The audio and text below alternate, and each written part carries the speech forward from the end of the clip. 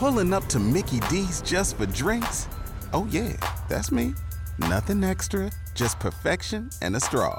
Coming in hot for the coldest cups on the block. Because there are drinks.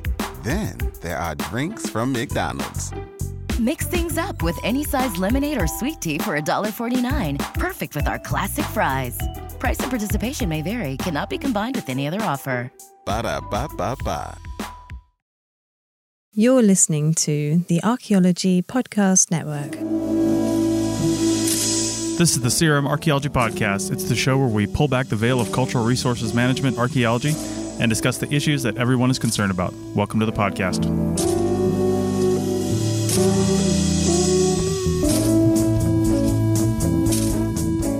Hello and welcome to the CRM Archaeology Podcast, episode 256 for January 25th, 2023. I'm your host, Chris Webster. On today's show, we talk about the 2023 SHAs and what Andrew should teach in his CRM classes. So get ready to dial up Rate My Professor because the CRM Archaeology Podcast starts right now.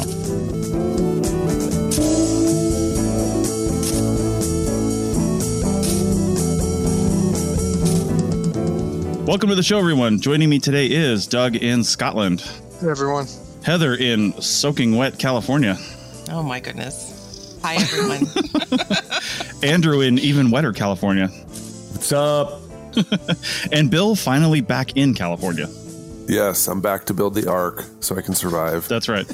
That's right. And I'm here in Lake Havasu City, Arizona. I can literally see California from my back door. That's not true, but I kind of can. I think some of those can you see the London California. Bridge? Not from here, but yes, we've been on it. It's pretty cool. Yeah. We actually, on the archaeology show that Rachel and I do, we might, while we're here, we're actually thinking about doing an episode on the London Bridge because it's a fascinating history with the whole bridge and then how this version of the bridge actually got to Arizona. It's crazy. So I've done some reading on it last time we were here a year ago, but it's pretty cool. It's pretty much the main reason to go to Lake Havasu, though, it seems like. It kind of is, right? Yeah, it kind of is. Well, we're here for an RVing event that takes place here every year about this time. It's about 500 rigs that we're surrounded by and events all day long. So, and because of that, I may dip out of this podcast a little bit early if it goes a little long, just because I've got a Bloody Mary competition to get to that I'm going to slay. So it's going to be amazing. My wife and I we're just going to kill it. So anyway, on this episode, we're going to spend some time, as we mentioned in the intro, talking a little bit about the SHAs because Bill just went there, and that's the Society for Historical Archaeology meetings. They were in Portugal this year, and so he's going to talk about that. And then for the rest of the episode, and possibly even a bonus segment, we will talk about what Andrew should be teaching in his CRM classes because we all know that nobody's doing it right, including Andrew, as much as he likes to think he is. So we'll tell him what's up and how to do it. I'm just using you. Yeah. I'm using you. I'm billing you. Indeed. Don't worry. All right, so Bill, give us the highlights. What went well first? And then Sure. We can talk about what didn't. Yeah. So, talk about what didn't. I don't know. It seemed like it went off as well as an SHA could possibly go. It was in the Nova University of Lisbon. So it was in, central Lisbon, which is an amazing city. And I think that it was probably organized by the folks who work at the university. So it was in their social sciences area. There's several different buildings. So the rooms weren't all in one, building like we're used to if it's at a conference hotel. And I think maybe that was one of the things that made it really complicated because it was in kind of an anthropology department, archaeology department area. So there were several different buildings. That means that there's more than one pathway to go to each room. So there's never this one hallway or this one space where you'll see all the people. And so I feel like it was great. I saw some great presentations. I actually did a session that had technical difficulty. It's just like the last time I tried to do a talk at an international SHA. The computer, like Microsoft Word, is not super easy to move from, English to other languages, even, versions of English in other countries. It's not always the same. And so there was some complications there, but we overcame them and, I finished my whole session. There were some really great presentations. I think that, this one, like all the other international ones, it was well attended. However, you'd never know because it was like in Lisbon, right? So everyone wanted to go to the town and they wanted to see the amazing sights and eat the delicious food and hang out and go to the great places. And there was a lot less of the, hey everybody, let's hang out together because it's snowing outside and we're in, Quebec, Canada, or, welcome to Boston where it's raining outside and when it's not, it's 7 degrees. Let's all stay inside the building for warmth just so that we can survive. And then also talk about archaeology. So I think that do you remember the SAAs in Waikiki? Nobody was in any sessions at all. I know. I wanted to go to that one. I wanted to go to that one badly, but I couldn't arrange it because I went to the SHA and I was working for a company and they're like, wow, we already paid for you to go to a conference. This is why I think that the SCAs are brilliant to repeat attendance at Visalia. And sorry for anybody who lives in Visalia, but I didn't think it was that bad, but I mean, I was just at the conference thing, so I don't know. There's nothing Visalia. wrong with Visalia, but there's not a whole lot to look at. So you're actually going to the conference. Mm-hmm. Yeah. Well, you can go. I mean, actually, my first time going to Visalia for that conference, I think I blew off a day and went over to Sequoia National Park in Kings Canyon. It's like just about an hour away. So I guess if you drive, I'm talking about like more in the area, but yeah. So it's the biggest, the biggest shortfall was that it was in such an awesome place. And so everybody was hanging out, if you were trying to network for jobs because you're PhD or whatever, trying to be on the job market, this was a horrible place to go because everybody just evaporated. You'd give your talk or you'd see the things that you wanted to see and then you would just like fade away. And then no one would see anything. And if you were part of the WhatsApp groups, you'd see that everybody's at this restaurant or, 9 or 10 people are at this bar or, folks made it home safely. Like it was pretty cool because you can see that a lot of folks were getting together and they were doing a lot of, networking stuff, but it wasn't anywhere near the actual venue. And, folks were having a good time, but it wasn't with, everyone else. So if you didn't know a group of folks, then I don't know, I guess you were just sightseeing or you're all alone. And this is like one of the things that they always talk about at the conference is that if folks don't know anyone there, then they're always like they're on the outside trying to get in. And what are methods that we can get folks in? And that's always complicated because we all want to see our friends and we want to go hang out. And the only way that you can make it a space that people can be, inclusive is if they're all trapped in the same hallway together or the same book. There was no book room at this one too, which was not, good. That's one less place. They create a space for that. Yeah. I think the SCAs do a good job of that and they've just added I just got an email recently talking about a new opportunity to network. You have to create that space or it's not going to happen. Yeah. And the other thing that I really, we've talked about this before, drinking at the conferences, but if there's movements to get rid of that or to diminish it, everyone just goes away. So when they had receptions, there was like, I don't even know. I showed up late to the opening reception, like 35 minutes, and all of the alcohol was consumed. And so everybody was like, we're out of here. And it wasn't even, it wasn't even as if it wasn't even as if the venue had used all of the alcohol it had available to itself. It was just that they had given out several cups of wine and then just decided that like, okay, that's enough for these people. They've had enough. And, each archaeologist basically drinks their own bottle. So it's kind of like, crazy, especially with this group. I mean, seriously, people just started to fade away. And then the people who were left there were disgruntled. They were networking, but they were like, wow, heck, there's nothing to do here. To forget this entire delicious buffet of food, there's no wine. So we're out of here. Yeah, that's a huge thing because we've talked about it before. Our drinking patterns at conferences are unhealthy, to say the least, as far as archaeologists. But if you actually eliminate that aspect, then the archaeologists don't socialize. They'll just go somewhere else where there's drinks, and then you don't have any networking opportunity. Yeah, I think one way of working on that addressing that is to have separate spaces for that. So, having the drinking portion in the evening, but definitely having, I know obviously networking happens during those kind of drinking events, although I don't know how many people remember the networking that happened, but having a separate space for specific networking, I think is helpful. Yes, a lot of things happen just informally, But when you have a formal space for it, you know that the people that are in that space on both sides, the hirers and the hirees, are there because that's what they want. Yeah. I don't know if I don't mean to cut you off, Heather, but I don't know if that's going to work. Like what I just saw this last time pretty much solidified that I don't think that's going to work because no one will ever go to the non-alcohol space. But if it's in the middle of the day, even if it's in the middle of the day where, like, if you really want a job, why wouldn't you?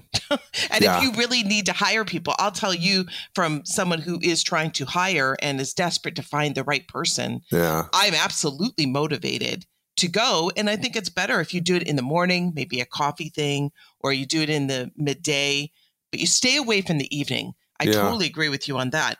But I think even a morning coffee chat would be a good idea. That's what I feel like, having snacks and saying there's going to be coffee and breakfast. I think you can reel in people before papers, especially at the SHA where the papers start at like 9. So you have that time beforehand. At the other ones where it starts at 7, I don't really know if breakfast is going to be a thing because the only one who's awake at 7 at a conference are the people who have to talk at 7:15. Definitely not those that are watching it at 7:15. I sort of agree with Bill on that it'll be tough, but I also sort of think that you could probably, slightly disagree in that you could probably actually do non-alcoholic social events. I know Heather was just talking about morning coffee or something like that, but also if you were to somewhat do it where there's not an either or, in that the problem with the alcoholic events is the people who don't drink, which is actually quite a few archaeologists. It doesn't seem like it, but roughly about a third of people at the conferences are not going to drink, and that might be religious reasons. They might be recovering alcoholics. They, there's a whole bunch of reasons. They may be breastfeeding. Well, okay, Chris, let's not take it that far. All right, let's not go that far. That's a lot. It's pushing the limit there, Chris. But yeah, in a sense of most of those people would have already, when there's alcohol, decided they're not going to go, and so when the alcohol leaves, so do everyone who wants the alcohol. So I think you could probably get it, and it may be smaller. But there is definitely, we did the stats, there's definitely a significant number of archaeologists. It just doesn't seem like it because when you go to a drinks reception, lo and behold, everyone's drinking at a drinks reception. But there's actually going to be quite a few people who are going to skip that. And they're going to skip it if there's any alcohol anyways, just for the awkwardness or, they don't want to be hit on, religious reasons. We could probably spend 20 minutes listing every reason why people don't drink. And I think... yeah, you're probably, I think it's doable. You just have to not do it as a either or sort of event. I think you have to sort of commit to, I don't know, morning coffee. And I guess, so it's been a long time since I've done a North American conference, but all the European ones do a break at 10:30 or 11:30 for half an hour for coffee or tea, depending on what country you're in. You could probably extend that just push the times apart, do a full hour, and you can have some really interesting events, I think, in the morning at a reasonably decent time where most people will be there anyways. Yeah. But again, I'm going off of European time where also 10:30 is a bit late for some countries. So, a bit early, So it's tough, but I think it's doable. Yeah, and stuff in Portugal goes later. Crazy later. I was ready to go to sleep and I'm out of there and it's it's time for dinner. And you're shaking your head wow, you're going to eat dinner at 9 o'clock. Then what are we going to do? Stay up till 3? Because I wouldn't just eat and then go to sleep. I don't know. It was cultural for sure. Folks staying up later. But, Bill, go ahead. I was going to say in the last few minutes of this segment, because we want to move on to Andrew's topic in segment 2, but, you've been part of some of the administration of the SHA, and I don't want you to throw anybody under the bus or anything like that, but, from whatever you're comfortable saying, but, we've talked for a long time about how conferences really need to step up, change, modify what they're doing. Did anything happen as a result of some of the committee meetings and things like that you're part of at this conference? Yeah, that's a great question. So you're exactly right. The SHA is just like all the other conference organizations trying to, figure its new direction after the COVID pandemic. So, they went virtual, and then they had another one after that where there was still a lot of, not really lockdowns, but people were still wary of COVID. And, there was a whole complication there with that. I don't think the organization has necessarily moved into kind of a hybrid space where, they're going to have papers online, but they did have one really well attended, great session of folks who recorded videos that I didn't think it was going to work, but they recorded their videos and then they were all shown in one room there. I don't understand why this was the way it was, but that's what they decided they were going to do. But for folks who had registered for the conference, they could see those videos as well. And I went by the room and I couldn't even get in. Like everybody knew they were just going to be videos played, but the room was packed and there was people out in the hallway, to see the videos. It was totally awesome. Like everybody showed up for that session and they really wanted to watch them all. And so that was, really encouraging for me, trying to get folks to go into the hybrid direction. We've talked about all the complications for that, but, I think that they'll have some hybrid sessions at the 2024 one in Oakland. The other thing too, that there was a anti-racism audit, or like an internal audit of the entire organization. And I don't want to get into a lot of details, but one of the things that came out was some kind of protocols for folks to report harassment. And so following the Southeastern Archaeology Conference, how they had their thing set up really quickly before the conference, there was this lanyard system where folks who were part of the board of directors said that we would, report people, contact people to forward any, complaints or any concerns on through the channels. And we could be identified by different colored lanyards, which I think was really cool. And I think that, that's just a direction that's a really great way to go, because you have some people who have agreed to actually go through the entire series of steps to report harassment, and you can identify them right away. That I felt like that was a good development. And then, just pulling off an international conference across languages and all that stuff, it had to have been a really difficult challenge, but they did it. Mm-hmm. And as far as I don't know if you can fix anything as far as the destination being cool. Like, people aren't going to go to session. It doesn't matter where it's at. Like you said, Waikiki, doesn't matter. If it's in a great place, you're always going to have that problem. But I do feel like they did as good as they possibly could for this one. And it was well attended. And I listened to the beginning of last episode, and I wasn't the only Black person there anymore. I've been going to the SHA since 2003, and the Society of Black Archaeologists is growing. There was probably awesome. 30 or so folks in there. There was a lot of students. There's scholarships. There was a lot of people of African descent that are European that were in the room. And so, no, I wasn't all alone. And it does really change, the way you feel about the organization when you look and see people who look like you. And then, you can talk, and several folks were able to talk through a lot of things that had happened to them through their career and through their dissertation. It was, a really great space. And a lot of the positive stuff that I saw happening was coming from, folks at the SBA having dinners together, going out together, making sure students have what they need, and trying to make sure that, folks are actually included. It was really cool to see. You're still a tree, though, regardless of ethnicity. You're easy to pick out. Yeah, they're not. I mean, you got to eat a lot of vitamins to get this tall. Nice. We're about done with this segment. Doug, did you have a quick comment? It was actually a question. So, the only SHA I've been to was Seattle. And so, since then, my wife's always asked, whenever I mentioned conferences, she's like, is it SHA? Because, I don't know, maybe I missed it, but SHA Seattle was pretty diverse in that, my wife was able to talk with, fellow Black people for, most of the conference. Mm-hmm. And so she was always like, oh, yeah, was that an outlier? No, it's even more. The way you just, is it more now? Yeah. It's awesome. Exactly. All right. Well, it sounds like we're, as a field making headway, which is really great. And, the unfortunate thing is, and Bill, maybe this is a whole other podcast, and I think we've had some people, some of your friends actually from the Society for Black Archaeologists on the show before, but it sounds like I think we need to do it again, because it doesn't sound like the conference organizations themselves are the ones making this headway. It's the people doing the hard work, making the Society for Black Archaeologists and other similar ones, and forcing themselves in, and they shouldn't really have to do that. But the good thing is they are doing that, and they're making a change. So anything good with any of these professional organizations is coming from volunteers in the committees. If you see anything decent at any archaeology organization, it is not coming from the board. It is coming from the committees. That's good to know for people who want to see a change. They're like just waiting around, twiddling their thumbs. It's not going to happen. You got to make it happen.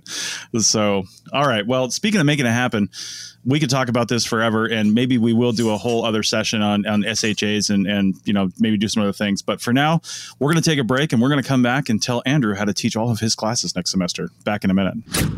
All right. Welcome back to the CRM Archaeology Podcast, episode 256. And we were talking about the SHA meetings, and we're going to take a hard left with section 2 and talk a little about a CRM class. Now, there's a method to my madness here as to why I wanted everyone here to talk about this. And this is great. We kind of have our full contingent. I'm going to teach a CRM professionalism class this semester. So remember, as we go through this, it is not a field school. So this isn't where we're teaching students how to dig and how to map and how to do things in the lab. This is like the upper end stuff. This, to me, is the black arts of CRM archaeology. It's the stuff that a lot of times we don't learn in college, So as I go through this segment and the rest of this show, I just want the co-hosts to think about stuff they wish they knew when they got out of college, the upper end stuff, right? The stuff that you're like, man, I wish that the university taught me this, but they didn't. And here I am on my CRM job, and I don't know this. I don't know what they're saying. And also, what skills did you need when you moved up? Okay, I've been a dig bum for a while. What were the things you needed to get above that pay grade? So anyway, I just like to open it up to the audience, to the cast, and go from there. What do you guys think? What do you got?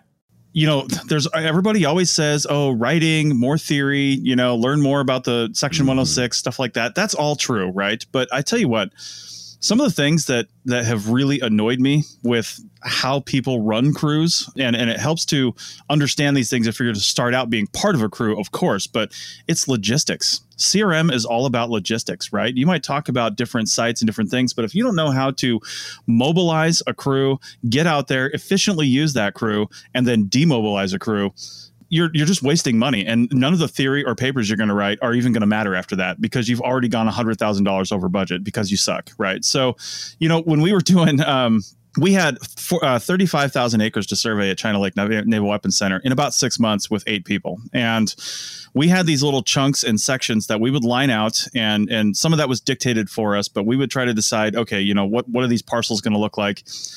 And the way that I always try to do survey, and I wish people taught this, and there's a lot more to logistics, but I specifically want to talk about survey methods right now. I would always, park the truck if you can, obviously, at the beginning and end of your survey for the day. Okay, you should have a rough idea of how much you're able to accomplish in a day, given what you're going to find, and with contingencies for we found too much and we need to shorten this up a little bit. But generally, how I like to operate is obviously find a road that's at the border of your survey boundary. That's the best thing. So you can park along that as you go along through the week. But if you can't, just park as close as you can to where your nearest point is. And then I would run a transect out usually. And that transect would be going like I call it like a buffer transect. It would be transect running out, like, let's say east-west. Okay. And then you start doing transects north-south, and you're not including that buffer that you walked east-west. You're doing the east-west buffer. You leave that, and then you start walking north-south. And if you planned it right, then your last south transect is ending at the truck, right? You're not dead walking. Right. is the thing that I don't think people realize how much money that costs companies, especially over the long-term period of a long, big survey. You could waste, easily $10,000, $15,000, $20,000 in dead walking. When you look at the billable rates for field techs and how much you're doing over a longer project, the longer the project is, the more survey there is to do. The more dead walking you do, the more you're just wasting time. And it's things like that, things like people not knowing how to change a tire properly or where all the tire changing equipment is. You've got, a caravan of 2 or 3 trucks out there, and one of them blows a tire, so everybody has to wait, and nobody knows how to change it, and nobody knows where the stuff is. So you've got people sitting there for 30 minutes to 45 minutes at a billable rate of $100 to $200 an hour, just sitting there while somebody changes a tire. It's stupid.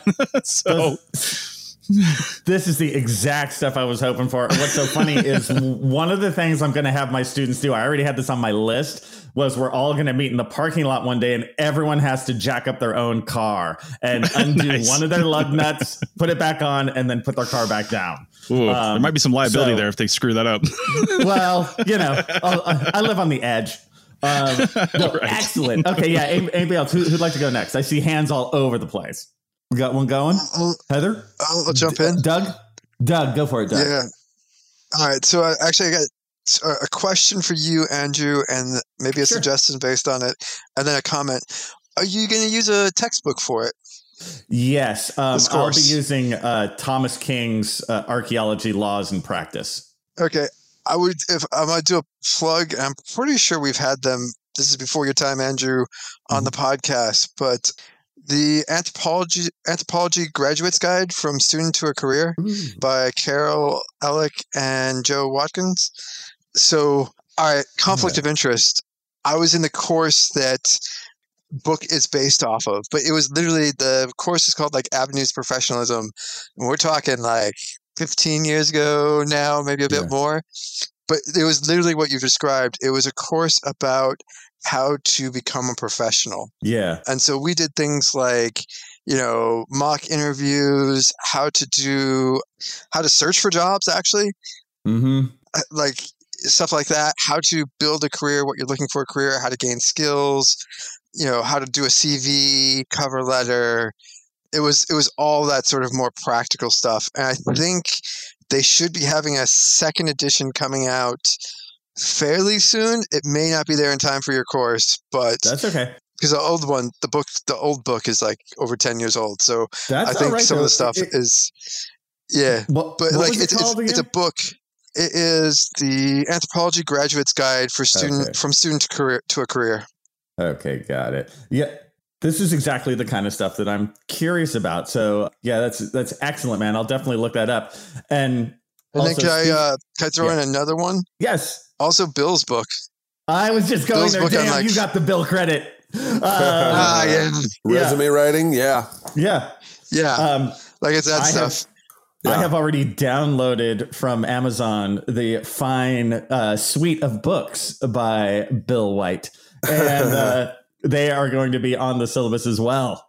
So cool. Right on. We'll put all those references in the show notes too. Yes. Let's do that. So that was just if I could do a quick suggestion as well of like topics is, I know Chris was doing this in the background as a joke, but honestly, so you guys didn't hear this because we didn't record it, but Chris had suggested I'd tell Andrew to take all of his students to a conference. I agree. I 100% agree.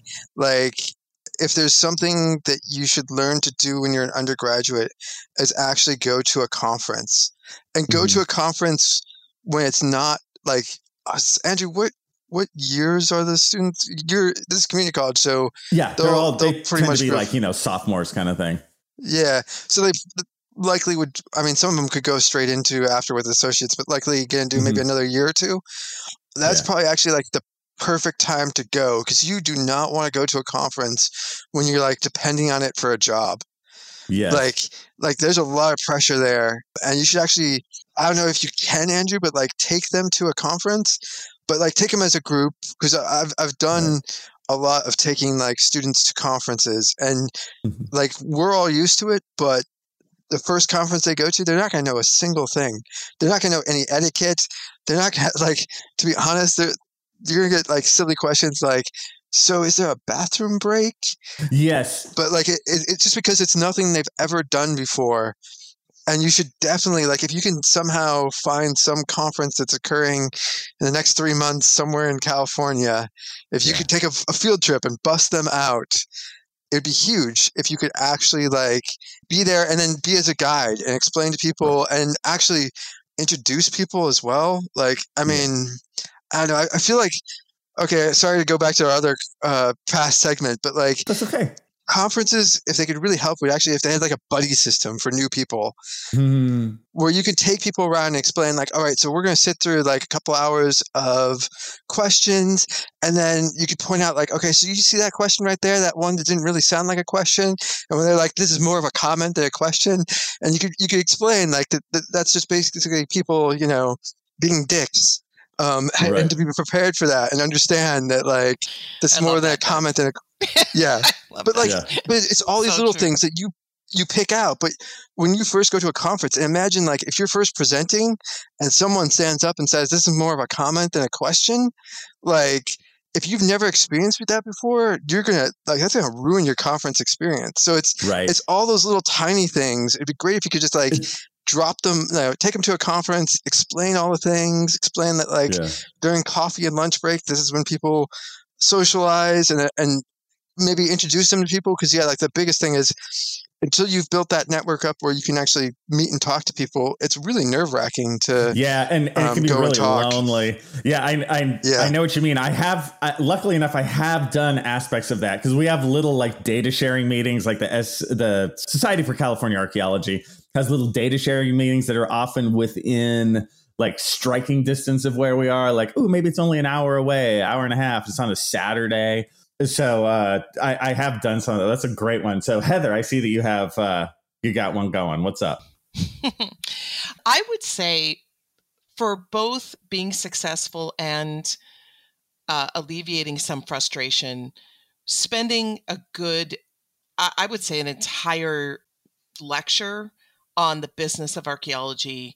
Yeah. What is overhead? What is the actual profit margin? Because I think students would be surprised. Unfortunately, because they're not being taught this in university, they're basically just taking these armchair remarks on forums as gospel, and it's not true.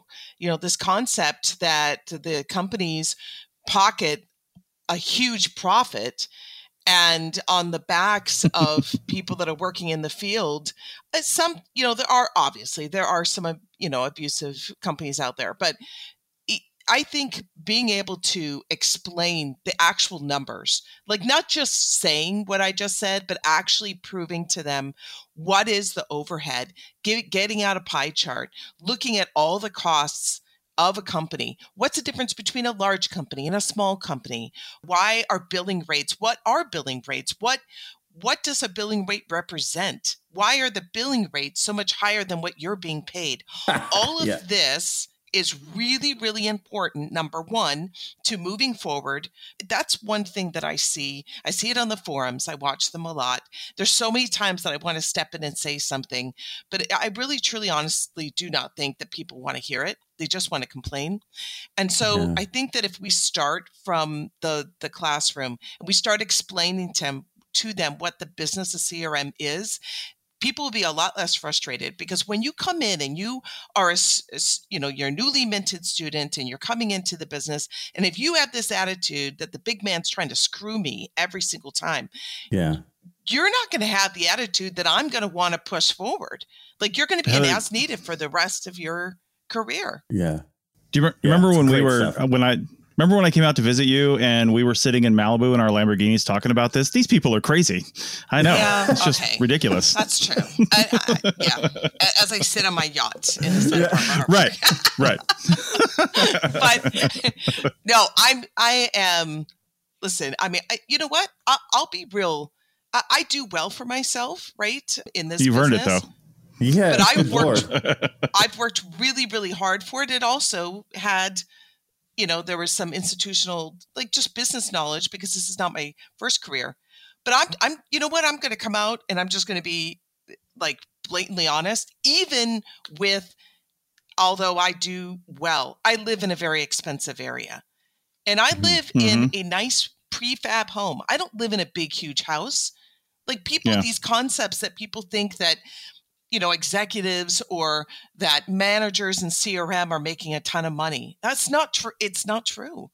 And it actually, it just comes with a whole host of problems. But back to the point is, I think that number one, it would help people be able to kind of get their mind on the right track so that if they are interested in management, that they're already one step further. And then second, even if you're just a guy that wants to be, or gal that wants to be a field person, it will be a lot less frustrating if you understand.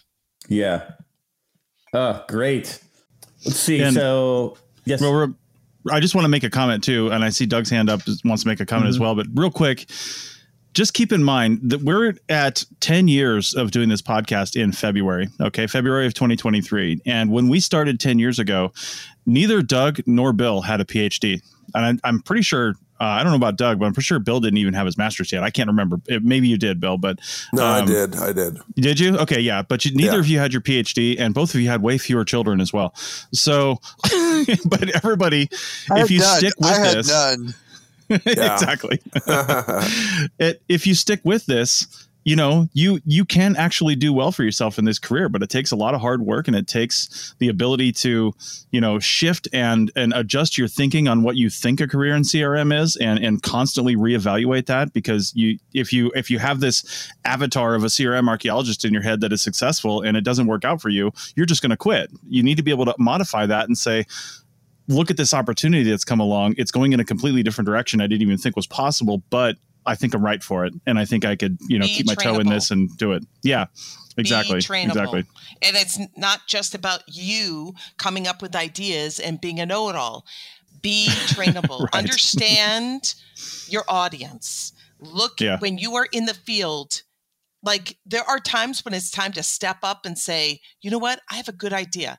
And then there's times you got the best idea there. There's times to step back and just listen and absorb. So like people skills are huge.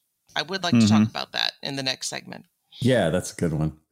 All right. I think we'll flip over to segment 3 with that, and we'll be back in a moment. Thanks, guys.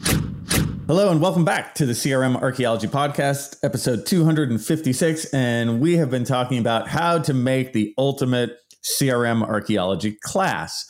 And with that, I think Doug had some comments based on what we were talking about before. Doug, what's up? Yeah, I was going to say I agree a lot with Heather and Chris. And I was just going to jump in with some stats to back that up.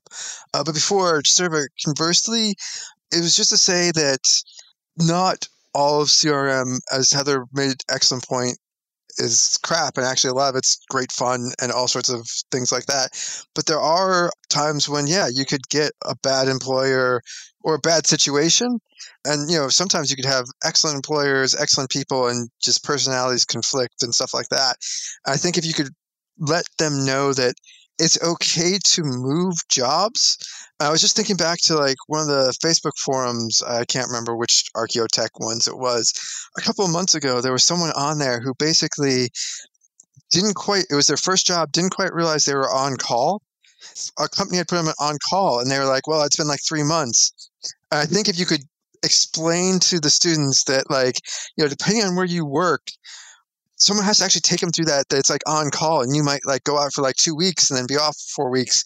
And that actually you need to be working with multiple employers. You apply to like a bunch of different jobs, and they'll put you sort of on standby. And then when they have work, you have work, and how to negotiate and basically negotiate that process. And that, companies will realize that like if they didn't offer you that job, like instantly when you applied, that you might be taken by someone else, and that's okay. I think it's just something to go more into that detail, that like, especially when they're starting out, that like you need to apply to a ton of jobs. You don't just apply to one when you're field teching. Yeah. And, if you don't like a company, there are other companies out there or other projects, and you can leave. You're absolutely. Yeah. I just think that's a great point. And so that's so weird too, because so many jobs are not like that, where, wait, aren't I supposed to be just loyal to this one? Don't I wait? Yeah, it's like, no. It's a business deal. You find something else, you go for it, Right. They'll until be back you get around. That full-time, until you get the full-time position. And then it even applies there, because there's going to be times where, there's a season for everything. Right. And you start and you have you get that full-time position and then this isn't it, you realize maybe the company's just not the best fit for you. Or I'll just be honest, sometimes companies just either they don't have the ability to pay you more, or they don't see your worth because you are in front of them and they already have you. Like any relationship in life. And we got very philosophical there for a minute. Very philosophical. Every now and then you need to remind people what your worth is. And sometimes that means leaving. I think so. Or bringing up the conversation of potentially leaving. Yeah. Doug, this is a great point because I've experienced this. I've experienced where CRM firms would try and keep me on the line when they had nothing for me. And then I said, hey, I'm going to this other place that does have a job for me. And they would pull this sort of BS loyalty thing. Oh, well, I mean, you could go over there, and you have to be able to see through that stuff. They give you this idea that they'll never hire you again or something. They totally will next time around whenever they need someone. So there is that little note of looking out for number one. It will feel weird, especially to somebody new in the field, but it is an instance where they're not being professional and you have to take up the slack. With that said, one very small, quick comment. Do your homework, know your worth, and be reasonable in what you ask. There are people that come a lot. I mean, we have where they're applying to our jobs and then they just price themselves out of the market. I mean, they ask for crazy amount of money. So just do your homework and really know what is out there, and also know your region because prices are dependent on the region. Yep. So absolutely. That actually, I'm going to piggyback off of Heather again, which was the second comment I sort of had, which was, so back to this. So, you guys know I do like the sort of stats of archaeologists. And I know the wages. There are, so one, we really need to get rid of this idea that like you're going to be forever in poverty if you do archaeology. There are millionaire archaeologists. There definitely are. Don't out me like that, okay? Don't out me. All right. But it's like the rest of the world. There's definitely gonna be a lot more people at the bottom than at the top. But that's the thing is like, and this goes back to sort of advice for you, Andrew. If you could do like an entire class on like what people actually want out of a career, because like a lot of people when they describe they want to be an archaeologist, they'll say like I want to be a field tech or I want to be a project manager, which is a job and not a career. And there's a distinction. And it'd be really clear to get across to them. And the point I was also going to make is like, yes, not all pay is great, but like in the UK, they're doing a bunch of stats right now trying to like value how you value heritage. And I think it applies to a job and how you value heritage. So how do you put like something like Stonehenge or a cathedral into value? Well, they do surveys of people and they say, how much would you pay for that experience? Or how much would you pay to live like in an old town or medieval? Yeah. And you can actually look at some real stats into that. And they get a value off of that. And they say, okay, well, this bit of heritage is worth this much to people, X million or whatever. But the same is true for a job as well. So like, yes, starting out in field tech, the pay is not great, but the pay is also usually better than your many other jobs that are out there. But also it's sort of a trade-off of like, yeah, so okay, maybe you're only making like 40,000 or 50,000 a year wherever you are. I'm assuming that's what the starting rate is for California because you guys are crazy expensive. I think that's fair, give or take. But that's ballparky. Yeah. I think that's okay. Yeah. But then people realize that like, okay, so on paper, you got 50,000, but you might be actually doing like $100,000 or $150,000 job in the sense of you get to go out into a field, you get to find fun stuff. Most of the time, it's not. I mean, sometimes it can get repetitive, but a lot of times the days are different. You're doing something different. You're doing different types of archaeology all the time. You're doing something physical. Like you're not stuck in an office if you're there. And so like that is something people need to think about when they're thinking about a career is like there are some people who will do 40 or 50 years and retire as a field tech and they will be super happy because They didn't make a lot of money, but they made a lot of money in sort of intangible. They were not bored. They would have, probably gone postal and blown away an entire office if they had been stuck inside and stuff like that, or died young because of. Yeah. So I think, but that's one of the things is like when you're doing a career, you need to think of like, all right, do I need the cash, and what sort of job will get me that? Or do I want to be outdoors, and what sort of job can get me that? So you're thinking about a career and what you want at the high level of, I want to be able to afford a mortgage. That's the sort of career you want. Or I want a career where I can stay outdoors, and then you need to be able to make those trade-offs about, what you can and cannot have. And I think it'll make your students both more realistic and also more happy. Also help them to evaluate it. Like, hey, so Bill, I'm dying to hear what you have to say. What do you got, man? Yeah, I've been teaching I have a summer course that's 6 weeks long that is professionalism in anthropology. Nice. And then I also teach ethical issues in cultural resources class. And so they're two different, approaches, but they do have the goal of trying to introduce people in a classroom setting to what happens in cultural resources. And maybe not the anthropology course. That's more for just everyone who wants to work in museums or anthropology, however they want to approach it. And that one is broken down because it's only a 6-week summer course. It can't cover as much, but that one really does start off with that, life evaluation, spending some time filling out this worksheet of like, what do you want out of your life? Like in 5 years from now, where do you want to be? And there's these columns with these different things for them to put in there, like in your life, like where you live, friends and family, what kind of landscape, where do you live? So people have to actually envision, do you want to live in the city? Do you want to live in the suburbs? Do you want to be in the country? What country do you want to live in? Where do you want to be?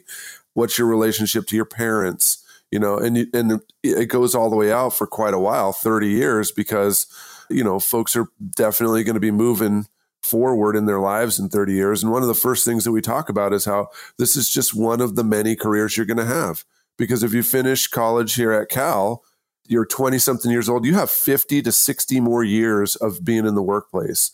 And in that amount of time, you could have, 3 20-year retirements from a government agency, from a company, from something else, or you could have 82 different mini careers that you did for about 6 months a piece, right? So there's a million different things that folks need to think about, and that archaeology is just one of the careers you're going to do. And the being outside and finding sites and stuff, that's just one part of when you're going to do this, and to really think about the long game, right? That maybe one day you do want to have a house, but you don't want to have it in the next 5 years. Maybe some of you need a house like right now, and you can't really do the field tech thing. You got to figure it out in 5 years, something that's going to get you a house because you have needs. So those are the kind of things that folks start off with in that one. And then we go through different things like abstracts for conferences, and writing resumes is a key one. We do use that Anthropology Graduate's Guide as the major book in that course that really helps people put together a portfolio of stuff, because once again, it's a summer course. So it's kind of after a lot of the archaeology jobs have been posted, but it gives people tons of time to prepare and to try to reach out and connect with employers that are going to be hiring in the winter, so there's still students that have some time left ahead of them. But with the CRM course, that's more of kind of like what would a project manager do in cultural resources? And it's a graduate course. So it's assumed that the folks that are upper level undergrads in this are probably going to go on for graduate school. And if they're that serious about archaeology, they're probably going to go into cultural resources. And the PhD students, they need to just learn how to do archaeology. I mean, there's not a lot of classes where you actually learn how to do archaeology at Cal. It's like, at the PhD level, I don't really even understand what it is. Just sitting around reading a bunch of junk and then hang out for 3 hours and talk. Like, those are the classes that I absolutely hated when I was a PhD student. I wanted to hear what my professors knew and how they learned it. That's what I was paying to go do. And instead, we were reading, 4 books a week and then just talking about just whatever the hell for 3 hours. Like, I hated those courses. So I try never to make classes like that. And so we do have activities. We have a mock RFP for a site that's nearby. And just to cut in for a minute, what is an RFP? Oh, request for proposals. So I modeled it on some other requests for proposals, like sensible ones, not the 8,000 word, government ones, but like, sensible county level or city level RFPs for cultural resources work. And then they have to go through all the steps and they all work together. It's only about 6 students. They work together in a group. We all talk about, the methods. We talk about a regulatory nexus that even is requiring this at the county or city level or the state level or however they want to approach it. And then, we actually go to the site. There's a couple of different sites that have been nearby. We go there for a day, do a site visit. And then given what folks see out there, what are folks feeling or an approach? And then we start talking about the budget. The site's buried underneath 10 feet of stuff. Are we going to use probes or this or that? Like, what do you really think? Are we going to use a backhoe? Are we going to do shoring? And then they have to go online and figure out how much all that costs. And then they also have to figure out, the budget. It's taken me years to build this thing, but it's an Excel file that has the formulas in it for some major pieces of overhead, like payroll taxes, insurance, L&I, material depreciation, and all that stuff. So when they put in the hours, it shows on the other side how much that really billable hour rate is going to be. Yeah. And so I'm like, yeah, man, nobody's going to really be a PI for $22 an hour. You're going to have to bump that up. Well, if we bump that up, that's going to mean that past overhead, they're making $260 an hour. I'm like, yeah. So you got to figure out how many hours do you really need a PI working on this thing? Or how many hours do you want to outsource? What of this do you want to outsource? Do you want the photography, the 3D modeling outsourced? Well, how much do those people charge? Let's go figure it out. And so most of the course is really figuring out how many hours it's going to take for a certain task and how much money that's going to cost, so that they can come together with something that's like an actual proposal with a real billable rate on it. Right. And Sonia Hootmacher, who was a co-host, she calls in and talks a lot about the business side of, hiring people and, what that costs and, how they do their, taxes, and walks us through billable rate formulas and stuff and how she would predict for a survey area and stuff like that. And it's really cool, So that's what the CRM course is. And the idea is after that, you will know what Heather's talking about. You'll know how come you get charged X amount of dollars, or you'll know why they rent trucks instead of owning trucks, and parking, right? Like if you're a CRM company, and I always give them an address in downtown Berkeley, like where are you going to park 5 trucks? Where are you going to keep them? In downtown Berkeley, how many thousands of dollars does it take to park this truck at that lot? Is that really an expense across 12 months that you want to put in your proposals, or do you just want to try to bill them for a rental? Those are all the basic things that we talk about, and folks really think about them. What are the benefits of having trucks? Well, you have them all the time. Yep. The problem is you got to park them somewhere in the city of Berkeley and not have them get broken into or stolen, or, you also then have to take care of them forever. And a lot of times they realize that renting a truck is actually a better way to go than, but those are the kind of basic things. Like I give them the formula for how much the laptops and stuff would be in the depreciation, but we sit around and we look up, how much is a MacBook versus this other kind of whatever ThinkPad. And then, okay, you need 6 of them and they're going to need these softwares. Now let's break it down and let's break this across the year and then do depreciation of it. Yeah. Wow. That's great. See, that stuff, I love it. I love that. I love it. I think another aspect to, what you're doing there is you're creating that overhead computation, which if you have a larger company, your CFO is doing that. But I think that this really does give you a good, because not everybody's going to go to a larger company. Somebody may want to form their own company, although I would highly suggest not doing that until you've worked for a larger company in order to be successful. But, I think that's awesome. I love the fact that you have this formula, because these are, we have a budget sheet for our company, and our CFO is the one every year has to go through. There's actual laws that require them to do that, but they go through, we audit, we kind of figure out where we are from the last year. We predict where we're going to be for this next year. We look at the overhead and compute a percentage to begin with. So we even know what we're making, what we're aiming at. So I think I love this aspect, what Bill is mentioning, but I also think mentioning maybe just a side or additional is the fact that, there are going to be some companies that have that, and understanding as somebody who works for a larger company that you have to take that into consideration. Yeah. And the other thing too that's huge when the PhD students take it is that they realize they should be paying themselves. Yeah. And I'm like, yeah, I mean, not every grant is going to allow you to pay yourself, but this is the mechanism for you getting money from the world and putting it in your pocket. Right. Exactly. And Doug made a really good point about you have to know how many hours it takes. That is one of the biggest things that people make a mistake on in the proposal is they're very optimistic and how long things take. True. I just have to rant. Like I've experienced that so many times. It's like that survey will never happen in 4 hours. Never, ever, not ever. Yeah. God, drives me nuts. Terrain, making sure you understand the terrain. Yeah. I mean, 4 acres on one site is completely different than 4 acres on another site. Yeah, man, add 25%. Like if you could pass on like one rule to those your students is like add an extra 25% to whatever you do. Like time wise, like no matter how good you are at estimating time, just add an extra 20% or, for everything. Like no matter how good you do it, you need that extra like 20%. Yeah. Well, I learned early on that my supervisors, my first company, whatever I estimated, they were going to try to cut it in half and force us to do it. So I just started padding it with, 25, 30% more than I actually really thought.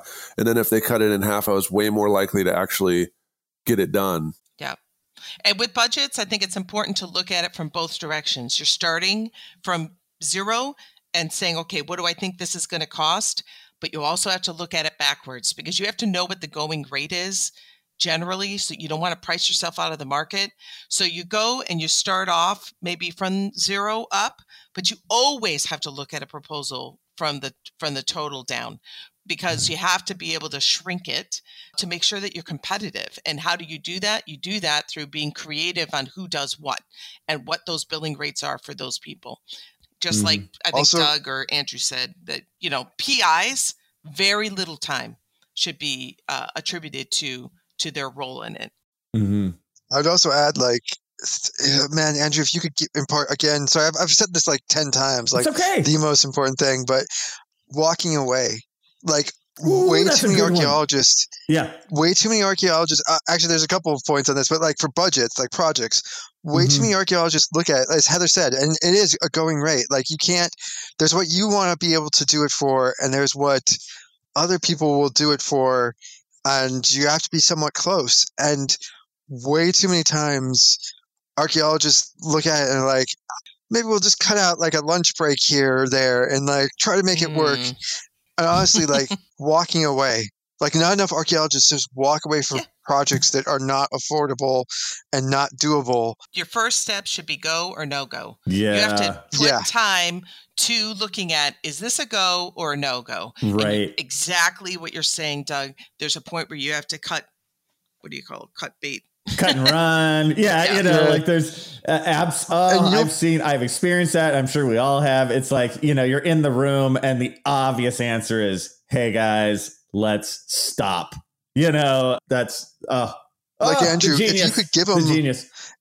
If you can give them like 3 or 4 calls for proposals, because like we all know this, like you get calls in, you look at it and then you do a couple of quick back the napkin calculations and you're like, so they want us to survey an acre at a cost of $2 per acre, and you instantly know, like, okay, that's a huge exaggeration there, but you get the point. Like, you could pretty much quite quickly figure out what hauls are just not viable, even though I know I've seen it in lots of companies. They'll be like, oh yeah, still toss it in there, and you're like, no, my time is being charged to write up these proposals.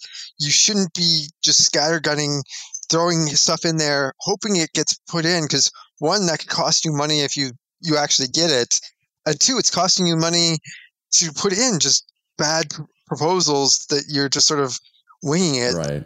like if you, like give them, I don't know, Andrew, if you can give them like 3 or 4 and be like, which ones would you concentrate on? You can only pick 2.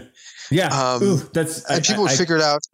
I totally agree. Quickly. That idea that you can't do it all, that that economical sort of focus of funds and manpower in certain areas versus others. These are gems, my friends, gems. And I think with that, we're way beyond time. We had a ton of stuff to say. It really helped me out. Now I just have my class, right? I had to do no work. You guys just did all the work for me. So I'll just slap my name on that, at the end with that. That was excellent. So, yeah, Andrew, if you're going to end it, you should do your like last class on not just walking away from bad proposals, but also like, this is somewhat negative terms, but like how to leave archaeology as well. Very last class. And by the way, but like, you should leave. Well, no, like some people, the majority of people who do archaeology are not going to do it. Yes. From beginning to grave, like from college to grave, and like.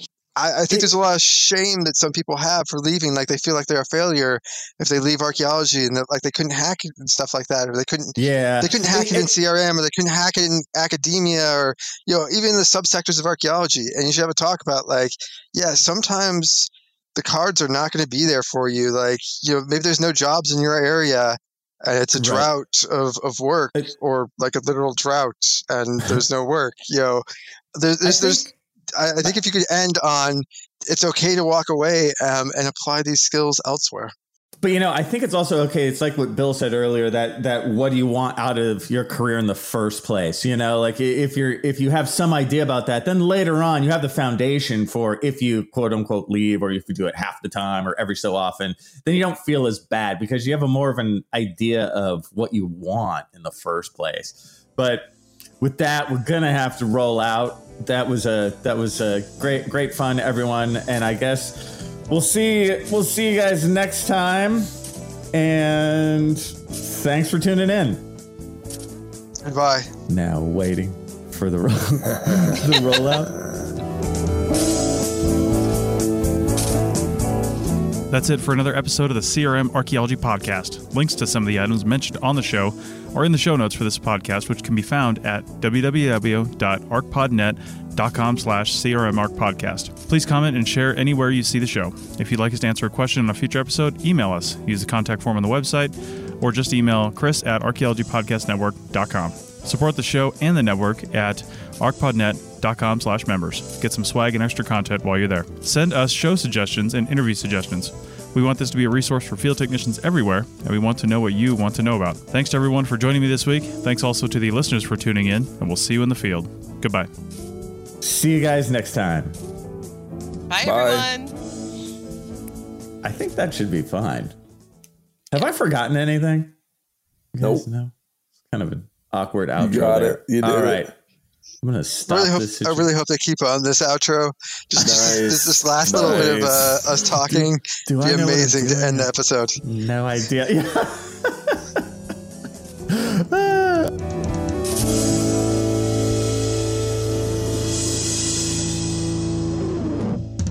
This episode was produced by Chris Webster from his RV traveling the United States, Tristan Boyle in Scotland, DigTech LLC, Culturo Media, and the Archaeology Podcast Network, and was edited by Chris Webster. This has been a presentation of the Archaeology Podcast Network. Visit us on the web for show notes and other podcasts at www.archpodnet.com. Contact us at chris@archaeologypodcastnetwork.com.